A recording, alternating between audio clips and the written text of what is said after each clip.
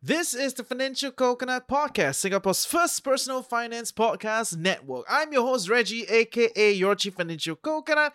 Every Wednesday, you'll be chilling with me and my guests, who are some of the quirkiest, geekiest people we can find on the internet, about how they do money and life. Sit back, relax. We are a few days away from the weekend. Welcome to Chills with TFC. This is a sponsored post by Nikko Asset Management Asia Limited. Why you're paying 1% more in management fees per year to an active fund manager is because you are giving him the mandate, the task, the responsibility that with that 1% I'm paying you more, you are going to give me more returns than what the index. Yeah, you better beat the index. You should beat the index. Then I will beat you. No lah, just saying. I have a lot of active fund managers who are friends. Yeah. Okay. Yeah, we relax. Yeah.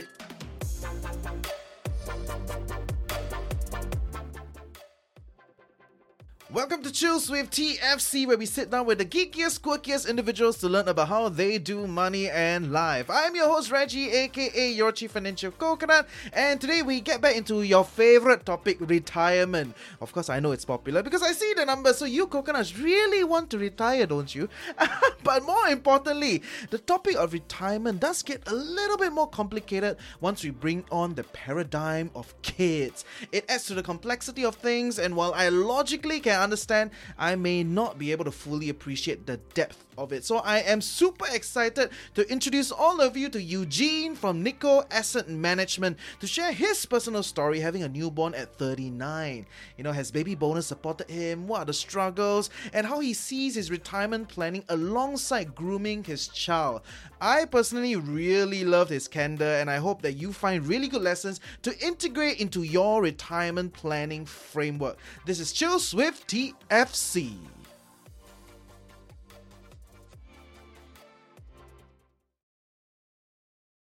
Okay, welcome back to another episode of Chills with TFC. I'm your host, Reggie, aka your Chief Financial Coconut. Today we have a friend on the show, right? Don't laugh, leh? Right. Just now you told me to laugh to test the sound. Right? So, wow. Great. You're warming up, right? So maybe you want to introduce yourself so that our audience get to know. I'm Eugene from Nikko Asset Management. Wrong side, this one is Adidas. Oh, yeah. My marketing team told me to wear this. Yes, you should. You should. Great on the marketing team. Plus 5 points. Plus 5 points. Yes. So I'm here on the show to represent Nikko AM in the best possible light, so that if you think about Nikko AM, hopefully you think about ETFs. Okay, that's all for the sponsor plug today, right? Okay. Thank you. But yeah, for our audience, I mean, they know you at Nikko AM. We're gonna put at the title #sponsored by Nikko AM. Everything they know it's a sponsored episode, right? But they want to know you as a person, right? So, how do you what do you do? How are you? Which phase of life are you at, and all that jazz? Okay, so the biggest thing that happened to me this year, my second kid was born on Valentine's Day. A lot of people send me the message, not saying congratulations, like welcome, Rafael, right? They said, wow, you timed it very well, right?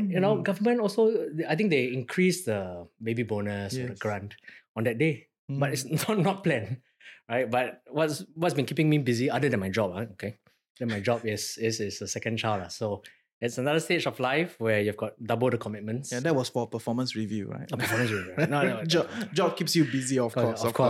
Baby bonus, the deal maker, yes. So I think that's a key word here. The operative word is bonus. That means you may or may not get it. And it's not the reason why you have a baby. There are better reasons to have a baby, than thinking about money all the time.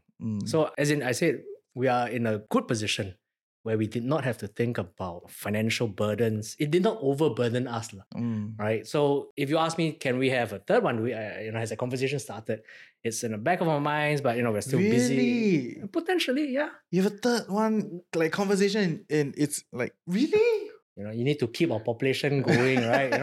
You need to replace yourself at least, right? So context is, we came from a big family, so the conversation did creep out, but more of a bit in jest, a bit in honesty. I think those are the best conversations, right? Like, hey, third one, why not? Then you're like this is 3 hours after giving birth, right? Third one, why not? Then we're let's KIV that. But it didn't shock us, oh, really? No. jalat, cannot. Like no money, like no investments, no savings, like emergency fund zero, So, I mean, I would expect you to do better, lah, say, right? Like this is the basic expectation of an analyst, right? Like you should get your own personal finances sorted, right? Yeah. So Yeah, fair. But okay, other than contributing to the total fertility rate, right? Coming from a big family, right? I want to double down, right? Because these days family gets smaller and smaller, and then it's like the kid ends up being quite heavy on the kid, right? When it comes to like parents, aged, and they need support and all that. And sometimes if we go through different generations, there was a generation that didn't make that kind of income, right? So now a lot of like smaller families are struggling in that sense, like the sandwich generation, lah. Right. But do you feel like as coming from a bigger family is easier because like more people share? There is a component of that, definitely. So is having more kids part of your retirement plan? I hope not. I hope not. I hope that it doesn't come to that, right? At the end of the day, I take it that's my responsibility, that I'm not a burden to my kids and they're not my retirement plan. That means being as much as possible responsible to my own health, responsible for my own finances. So that once again, it's a conversation. It's like when having kids, like, is finances, health, money, like going to be a big issue in my dotage. So as much as possible, we're trying as best as we can to ensure that that day doesn't come. But do we acknowledge that that day may come? Yes. I think that's an honest conversation we all have. But I think most of the support, right, when I think about it, it's really about time. Yeah, not so much about money. And I think that's more valuable actually.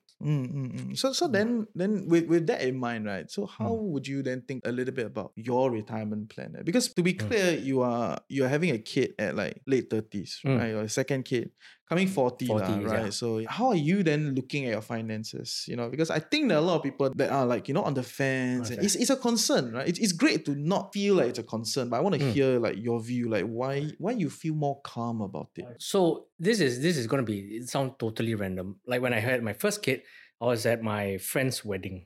I met this, the wedding photographer. And he said, oh, you have your first kid. Just do that monthly thing. Every day, just buy X amount of dollars into a unit trust. And then when you graduate, you just open the account and like, wow, a lot of money. Sometimes it's just a hook. You don't really understand the complexities of it all. You don't really know how it works. But that just seemed to speak to something in me. As in, I think it's about being put in the right place at the right time, where someone just gives you one nugget, it's 2 or 5 cents worth of wisdom. And you kind of agree with it. And then suddenly I find myself here, and then it becomes my professional, as in 10 years down the road, now I'm the one in a professional capacity telling people, it's not that difficult, right? Just every month or periodically, set aside, if you can just set aside something on an automated basis with any kind of instruments, generally safe, let's say for your kid's college fund, or you want to buy him his first HDB, or like a down payment for HDB, potentially, right? At least after 20 years of you supporting him, unbeknownst to you, after 20 years, there is a pool of money that he can tap on and let him use as he sees fit. And in that way, money saved there becomes money that you can use for my retirement. And it means that I'm less of a burden to him. So that little piece of wisdom just stuck with me. I think I was fortunate that it came like 10 years early. And then if financial terms and all the jargon about compounding interest, how things can start small at first, but it grows, it snowballs, and etc. All that actually works. The maths, I checked the maths. The maths does work. The math stands. Yeah, yes. The math stands, and if you do that early enough, you do that consistently enough. That's the plan that I've been working on personally and on my family finances. I think more and more people are pushing this idea, right? Like the math stands, it's there, but why are people still not doing it from your professional viewpoint? You know what I'm saying? Right? Like you go around everywhere, you tell people, do this, right? And then you're not alone. There are many people. It's like the bandwagon is there, But there's still many people that don't, right? So what is your professional view of this? Why is there such a phenomenon? I think it just goes down to investments could seem scary, maybe for the risk averse. So I'm a very risk averse investor myself. So that means the pleasure I get from making big outsized market gains is less than the pain I feel when I make a loss. So I guess to some investors, like for myself, that fear of losing may be the one that's impeding them on starting investments early. There is also potentially that fear of like, what if I do something wrong? What if I lose my life savings? Or just fear of like, am I good enough to do it? Am I knowledgeable enough? Am I Warren Buffett? You're not, and you will never be. Eh, Just saying. Just saying, Yeah. right? And life is okay. You don't need to be a Warren Buffett, okay? Yeah, maybe let's talk about life lah, about my kids now trying to go swimming. What if I'm not prepared enough to start learning how to swim? But the thing is that, boy, you're not a fish. Right? You're a land animal, like you're walking, right? Right? You will never be ready to swim on day one. But at least dip your toe into water, like feel how the water feels first, understand how water works. You can't breathe underwater, basic stuff like that.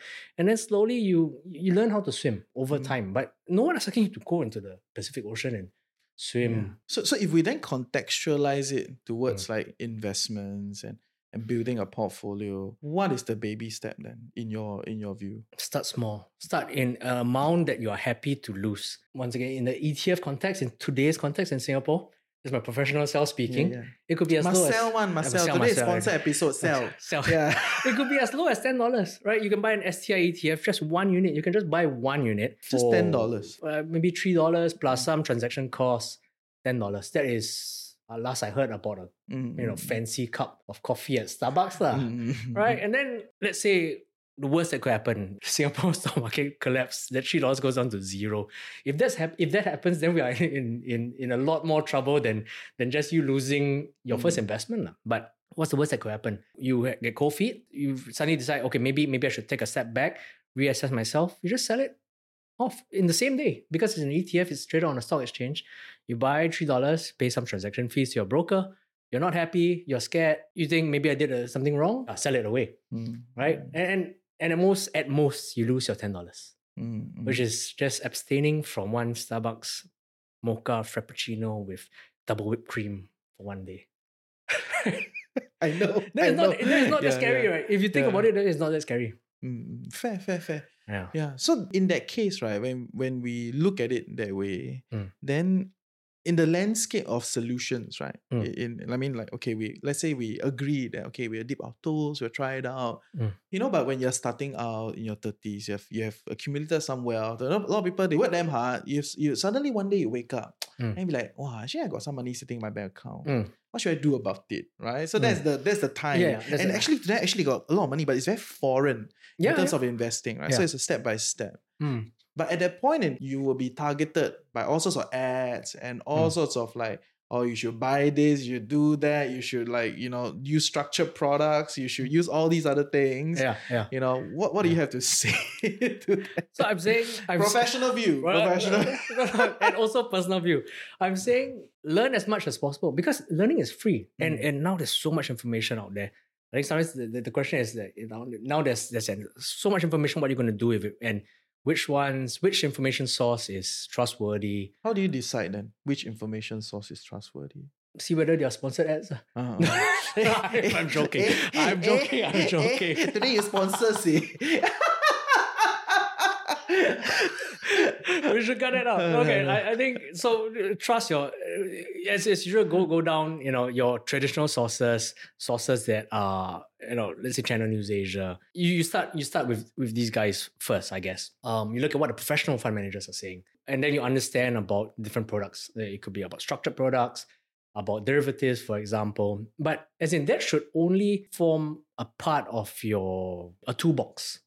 Right? If you want to build a house, so let's say you're building a retirement nest egg, right? There are many, many products that can get you there. Some can potentially get you there faster, but there are more risks. So then more from the professional side, the products that we have at Nikko, ETFs, right? These one of the building blocks, one of the tools you can use, right? But we're not saying only look at ETFs and that's the be all and end all of your journey, right? You could also use it to complement how you get to your end goal of retiring in dignity. Retiring where you don't have to worry that your 2 kids cannot support you. Going back to, am I going to retire and count on my kids to support me in my dotage? But the argument is that there are some tools that provide certain benefits like diversification, like low cost, liquidity, the ability to buy and sell in the same day in case you get cold feet, you want to take a step back, they're all that. So these are all the considerations that you should take note of. So what is your favorite ETF then? In your repertoire. In my repertoire. Yes. I Well, I love the word repertoire. Repertoire. Yes. Great word. Yes. yeah, my repertoire. la la la la la la. Yeah, but in the repertoire in a of repertoire, all the ETFs. my ETFs. The song that I like to play. Yes, what's your favorite? Sometimes they say you never forget your first. So my first was the STI ETF. So STI is just like a basket of all your favorite hits. Let's continue with the analogy, right? Your boy band songs are the songs I grew up with, like Backstreet Boys, right? So you've got DBS. No, sorry, I may not say level. Oh, okay. Okay, then what? Celine Dion. No, it's okay. It's okay. Okay. No judgment here. No judgment here. DBS. Like DBS, Singtel, SGX, Singtel. These are household names that generally, like, you walk on the streets of Singapore, DBS. Okay, it's still there. They're still, I've got a POSB account, DBS. It's like names you're familiar with, and I'm not putting all my money into one basket. Even though, I think that, they're still a good business. I can see them in operation. Like, you've got Singtel, you've got SGX, SI, these. So you're diversifying your risk into one basket. That resonated with me. And it's my first investment because I thought, okay, I don't know enough to be confident that, like, I'm really certain that this stock is going to make me money. I'm going to build my house based on this stock, right? But as a whole, I thought a basket of names that I'm familiar with, household names to me, as my first investment made a lot of sense. And back then, the initial investment amount, last time it was maybe about 100 units, 100 stocks. So it's about $3,000. But $3,000, back then it was okay. It wasn't such a big amount that, if I lost it, it means I'll be begging on the streets, right? So I guess out of my entire repertoire of songs, of investments, that has to be, so you look at the first one as the most important one. And that's the knock-on effect, right? This leads you to become invested. You have literally skin in the game, and become more open to learning about other products. Yeah, and it goes down to the more esoteric ones like structured products or single stocks or, disruptive innovation stocks that, is popular. But like the past decade, right? The American stock market has performed like way better than everyone else, right? The S&P 500 outperformed every other market, right? Yeah. I stand corrected. I think it outperformed every other market, right? So sometimes when people think about it today, right, when they're deciding like, oh yeah, maybe I should invest in the US, right, and not here, what would you say to them? I think the fact that you're telling me that you know about this stock market that is like 30,000 miles on the other side, literally on the other side of the globe, means that I'm actually happy that we're having that conversation. It means that Singapore investors are now more savvy. And just because there's information at our fingertips, it's not a bad thing, right? The fact that they know about the S&P 500, for example, means that I'm now almost quite certain you also know about my STI ETF. We like to use this saying, right? A rising tide lifts all boats. Just that in this instance, the Titanic, well, not Titanic sank, right? The S&P 500 boat, whatever it is, rose up in people's awareness, in people's understanding. And that's great because it means that actually my job is easier because you've heard about the S&P 500. You've heard what passive investing is like. You heard about an ETF, a product that can track the returns of the index, and you know that it can do well. But I hope you also know that it can. Yeah. Right? Because if you track back another 30 years. Then the story may have changed. The story have changed. Oh, yeah, that's true. But if you've already had all that conversation already, then for me, it's just giving you another option that if you want to come closer back home, right? Maybe you want to start back home, then the conversation I have from a professional point of view to play my role as a Nikko ETF business development person, it becomes a lot easier, right? Because they're like, oh, yeah, don't tell me about ETFs. I already know everything that's good about it. I know everything that's bad about it. And then the conversation has already progressed a lot more already. So I think in this sense, it really makes my job easier. Yeah. Okay. That means you can retire earlier. No, still need to feed the family. Still need to feed the family. And then still need to compound. The compounding journey. Yes. I get it. Yeah. The maths. I check the maths. Not so fast. Not so fast. Okay. Hey coconuts, I know you want to be a little bit smarter with your money, and that will mean to go for higher returns and lower costs, which at times does mean that you have to DIY, which can be a little bit jarring, especially when everybody is trying to tell you they are right. But if we bring it back down to basics, it's about accumulating consistently over a prolonged period of time, which is why I'm very excited to introduce you to Nikko Asset Management, which is a popular known name in the fund management space, and they have a whole suite of very popular ETF offerings. More importantly, they have created a guide to help you DIY your investments using regular saving plans and ETFs. Within the guide, they cover everything from DCA, dollar cost averaging, to diversification, even the right mindset to help you go through this whole process to increase your success rates, all the way to where do you get started with this regular saving plan. So all these done by the team at Nikko Asset Management. What you need to do is head over to the link in the description below to find the guide. Like you put it, right? Actually, ETFs are like talk of the town, right? Everybody, I won't say everyone, but it's so common these days, right? It's like one of the few things people think about is it's just there, right? But what is one thing that people still don't know about ETFs? And they know how to execute, they know what is inside, they know the cost structure, they know those things, right? But even at that point, what is something that you think they should be aware, or like maybe it didn't cross their mind? Okay. So if they already know all that, then I guess in recent times, I think what we do have to get people to take note of is the risks involved. Like not all ETFs are built equal because of the underlying, that the ETF, the index that the ETF is supposed to track, the underlying could look very different from ETF to ETF. For example, ETFs that may track, let's say, the Chinese tech market. So you've got Alibaba, you've got Tencent, for example. The risk involved in that space would be very, very different from, let's say, the risk involved in the STI ETF, which tracks a broad basket. It means it's not just tech stocks, but you've got banks, telcos, airline companies, etc., right? So the risk is a bit more diversified if you're looking at a broad-based ETF.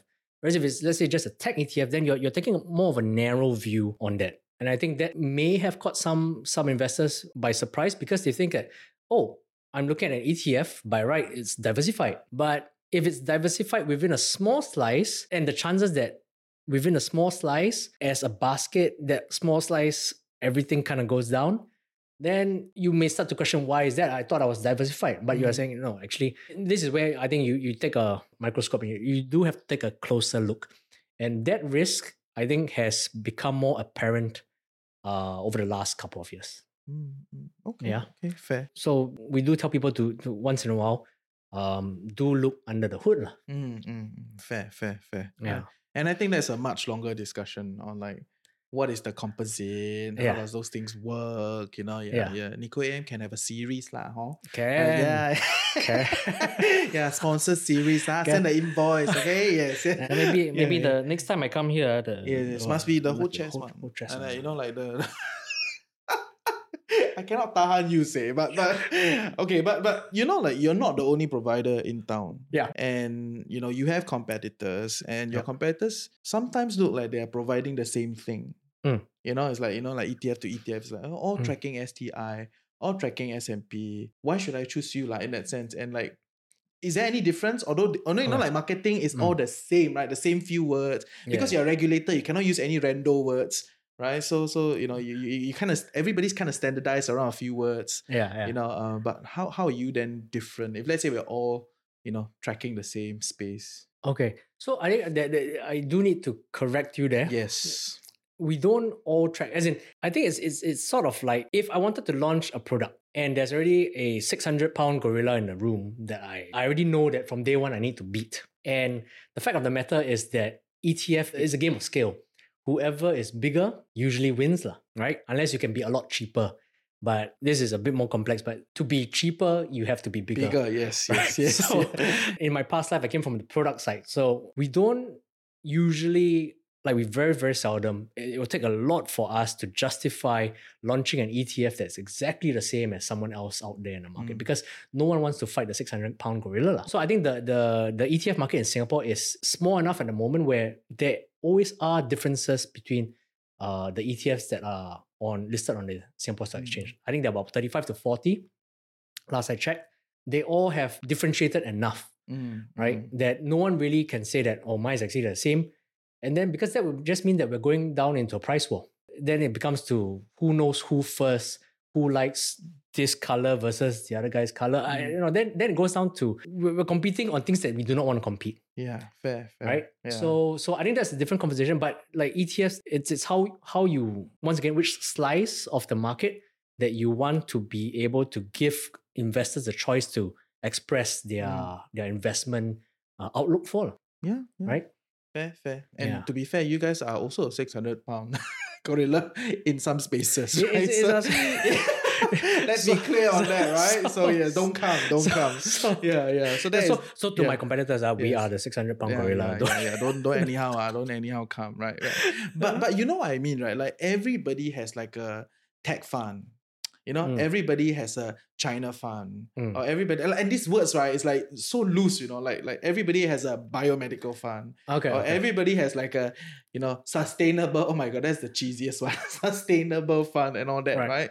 So like, how do let's say today I take a point of view, right? China is going to be big. Let's say we take a point of view, and then I go out shopping for like Chinese funds, or like investing in like ETF with like China exposure, everybody has exposure, right?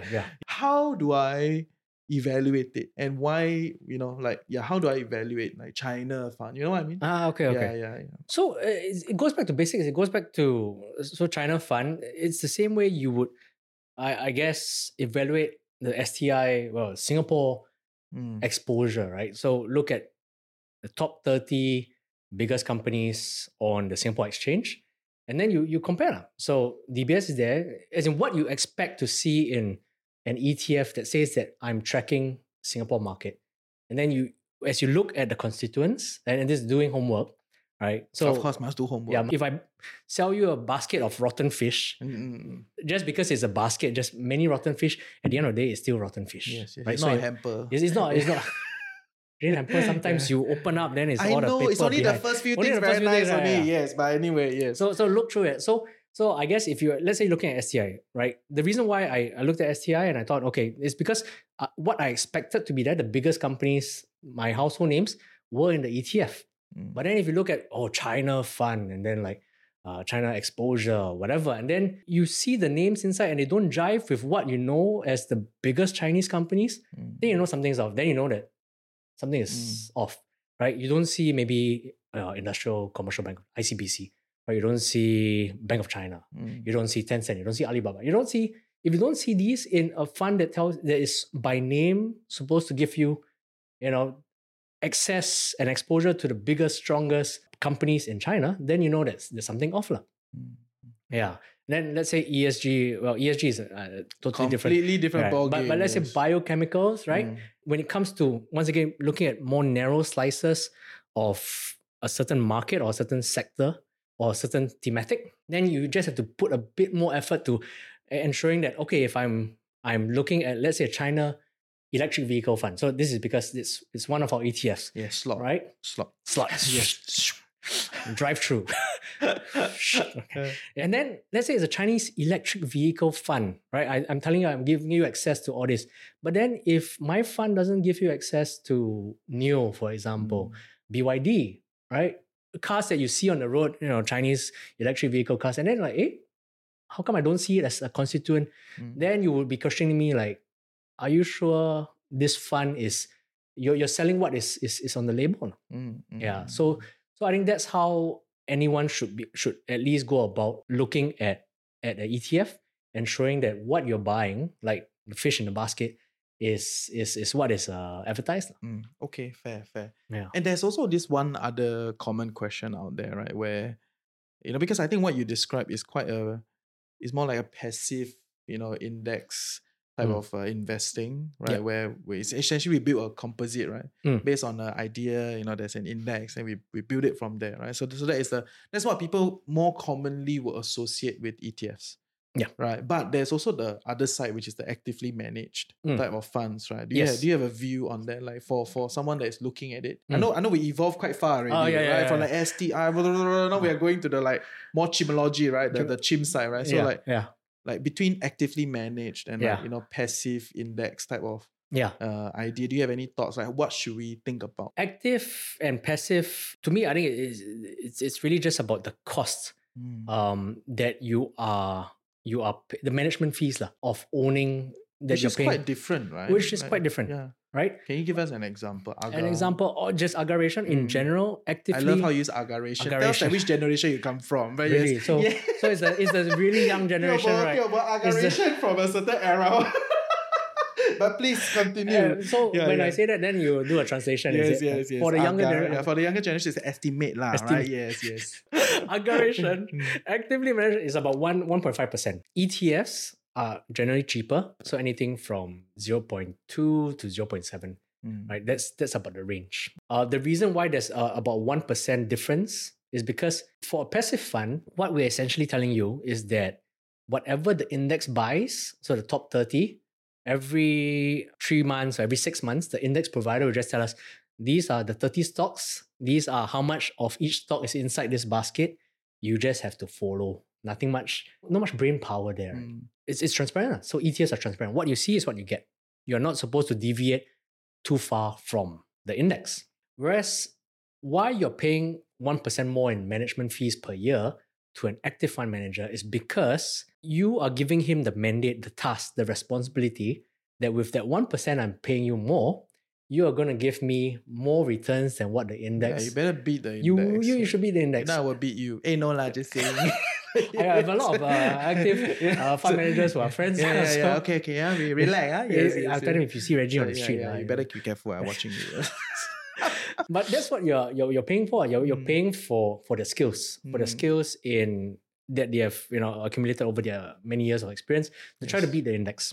But if I told you that I'm not trying to beat the index, I'm just gonna copy paste what the index provider is telling me to do, they will beat me up if they say I can charge 1.5%. Right? Then I know you're just copying the index, right? You're just tracking the index as closely as possible. That's your job.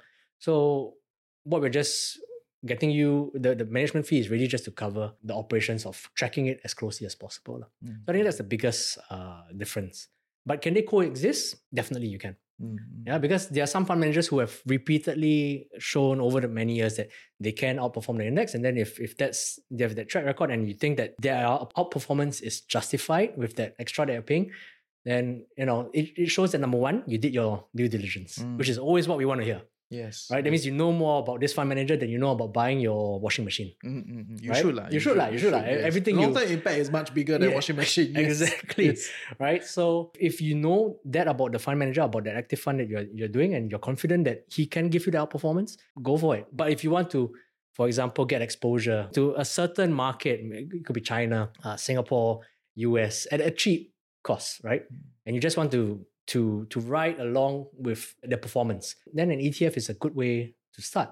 And it's a cheap way to start. Yeah, fair. So don't listen to some of the fund manager when they say, oh, it's not about the cost. Like you got to factor in the cost, right?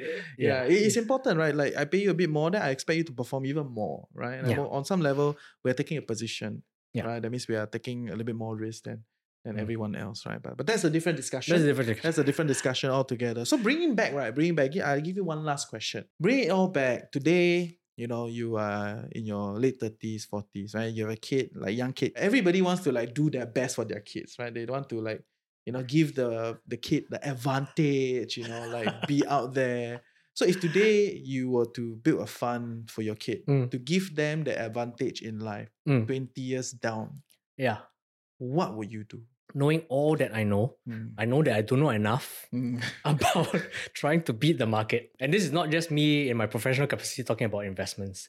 This is just me understanding that, number one, I do not have the time to be a good stock picker. I won't be the next Warren Buffett. So what it's I would okay. do, It's okay. Yeah, and it's okay. Yeah. I'm perfectly... As long as you're clear. I'm clear, yeah. Yes. Right? I can't do that. So that's the first premise, right? I do not have enough time, knowledge, patience, resources, whatever, to even think of myself as a good stock picker. So personally, that's what I'm doing. Once again, that photographer, an RSP, so it's a regular savings plan into an ETF. It's once again the STI, my first repertoire, right? And just steadily and consistently invest through a dollar cost averaging strategy into an ETF that hopefully will generate that kind of, compounding over many, many years, right? Until he's 20 and ready to go on its own. So that's where I will start. And the second premise is that I think everyone has a little bit of a gambler spirit in them, right? Yes. So have you ever sold or bought a stock? Let's say you bought a stock and then the price went down. And you felt, actually, if I had just stayed off for a little bit, I think I could have bought it at a lower price. You bought a stock, then you sold the stock, then the price went up. Then you're like, I really could have made a lot more money. But I think especially when we're all just starting. Oh, I think it's always like that. It's always like that. I think everyone seems to have like a little bit of a beginner's luck just to get you hooked and like, hey, I think I can do this. I think maybe I might be the one. Yeah. I might. Yes. I might be the one. It's not that difficult. What are these guys talking about not being able to beat the index all the time? I don't know why I'm vibing with that, but it's true. A lot of people say that. Right. Right. And that's what I get as well. And I can see in people because I felt it very, very deeply. I was like, one of my early personal ones, very early investments was in Alibaba. Right? Oh, everyone, at one time, whatever stock you bought, I think typically during the COVID period, there was a good equity run. Then you thought, I can do this. Then after that, maybe not. Yeah. Right? But at the beginning, there's that little gambler spirit. I've come to the realization that it's really, as in now, an internalization that it's really not that easy to beat the market. And so hats off to the active managers who consistently do that. And so as a personal investor, so the second premise is I can't time the market. I'm terrible at timing the market, right? So what do? I just consistently put in a certain amount of money. And then if the price of the ETF goes down, I just buy more units of the ETF. Right? It's simple dollar cost averaging. And the price goes up, I'm happy because everything that I bought at a cheaper price, it goes back up. But when it's that time when I have to invest, right, I just buy less. But if the market is going up, then it's great, right? Because whatever I've invested over the many years also continues to go up with me. So those are the two premises that I realize that I need to realize, and I've realized is number one, I'm not a good stock picker. Number two, I'm terrible at timing the market. So if I'm doing it for my kid, right, those are the two. Based on those two premises, that's my investment strategy for them. Do you have a target amount for your kid? Like the goal, I'm going to accumulate this for my child. Not a hard target. And that really depends on where you are in your finances, your career. So when I started it with my first kid, I started it once again very cautiously with the minimum amount with any of the RSP providers, which is $100 every month into the STI for him. But now with my second kid, my finances have obviously become a bit larger, right? A bit more disposable. Which is great. Right?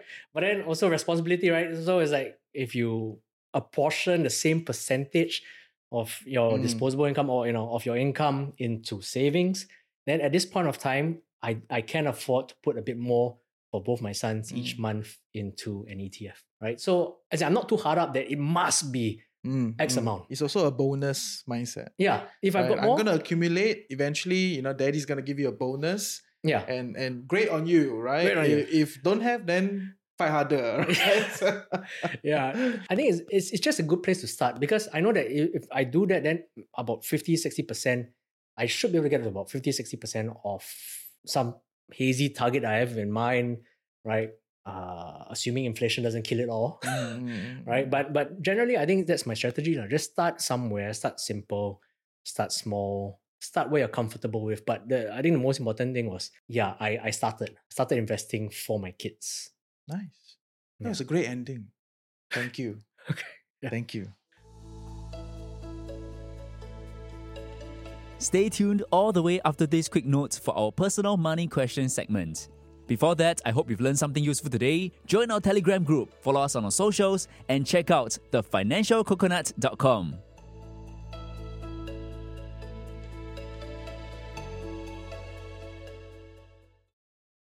I got 3 questions that I ask everybody that come on the show. It's a rapid fire. Okay, so the first question is, what has been your best and worst investment you've ever made? Okay, I think I touched on this. Once again, my repertoire. La. Oh, we move away from financial. It could be something else. Oh, okay. Best investment.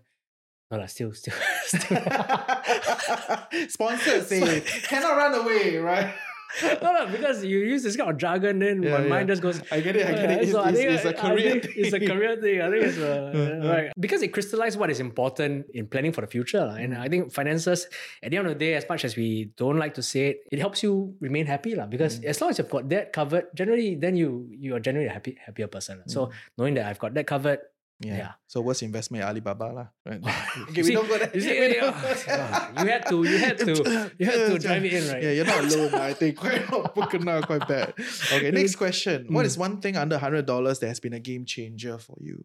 Well, I think it has to be not sponsored, but I think it's the fact that SGX lowered their minimum lot size for ETFs. Oh yeah. So yeah. once again, for the price of a Starbucks, right, you can at least get your toes wet into investing into at least one ETF.